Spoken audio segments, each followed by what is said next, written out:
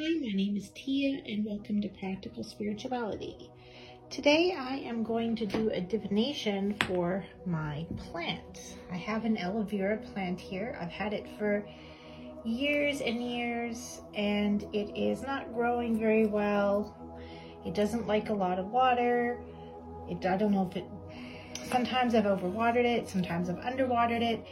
It's not thriving too well, it's not growing. I've tried different lighting conditions.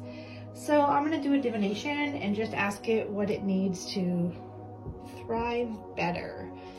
So to do this divination, I have pulled out some things from my astrology set. I have the earth element, I have a rock for the air element, and I have a rock for the water element.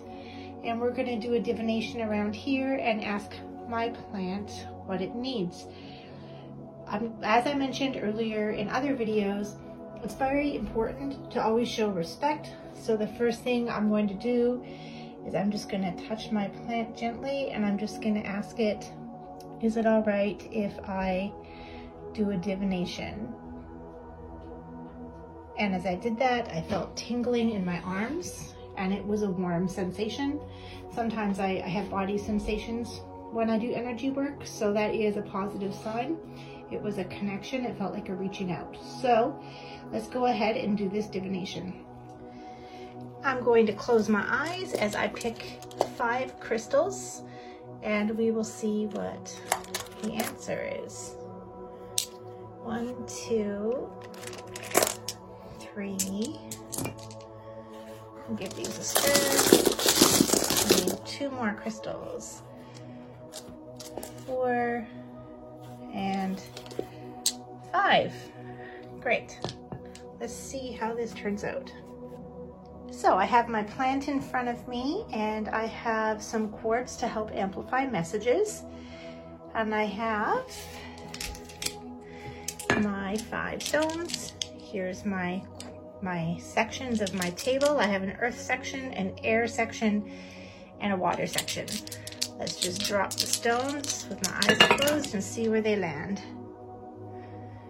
Okay, the first thing I'm noticing as I look at these rocks was we have a citrine, we have a fluorite, and a sunstone, but these ones fell really low on the table, almost like they're off the reading. They didn't go near any of the icons for water, air, or earth. So the only 2 that really are landing right near there is right next to the water element, we have tiger's eye, and right next to the air element, we have an infinite serpentine, and nothing landed near the earth. So according to this message, I believe that my plant is telling me that the soil is good. There was no messages about the soil. The only 2 messages here are regarding the air and the water. In a crystal reading, a tiger's eye represents a time of independence or thriving and learning when you're alone. So I think I am overwatering my aloe vera plant. It wants to be left alone more when it comes to watering. And if I was doing this reading for a human, I would say there's a possible block in the air element. This stone, infinite serpentine, is about bonds that unite or bonds that divide. So the plant is saying sometimes it's getting air that's helpful to it, and sometimes the air is stagnant. So, that's interesting. I think I need to start opening my window more. I have a window that would put a direct breeze and fresh air right onto the plant in that location.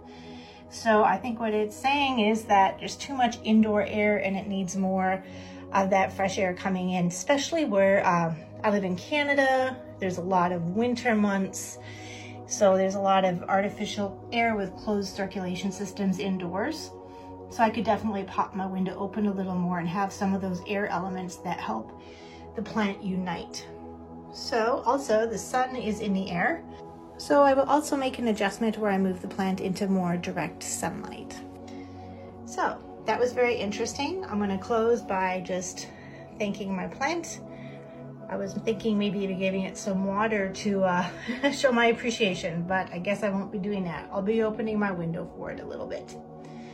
So hopefully this shows you different ways you can connect to living things and show respect. Divination is not only for our own human needs, but it is for anything to help make the world a better place. I hope that helps.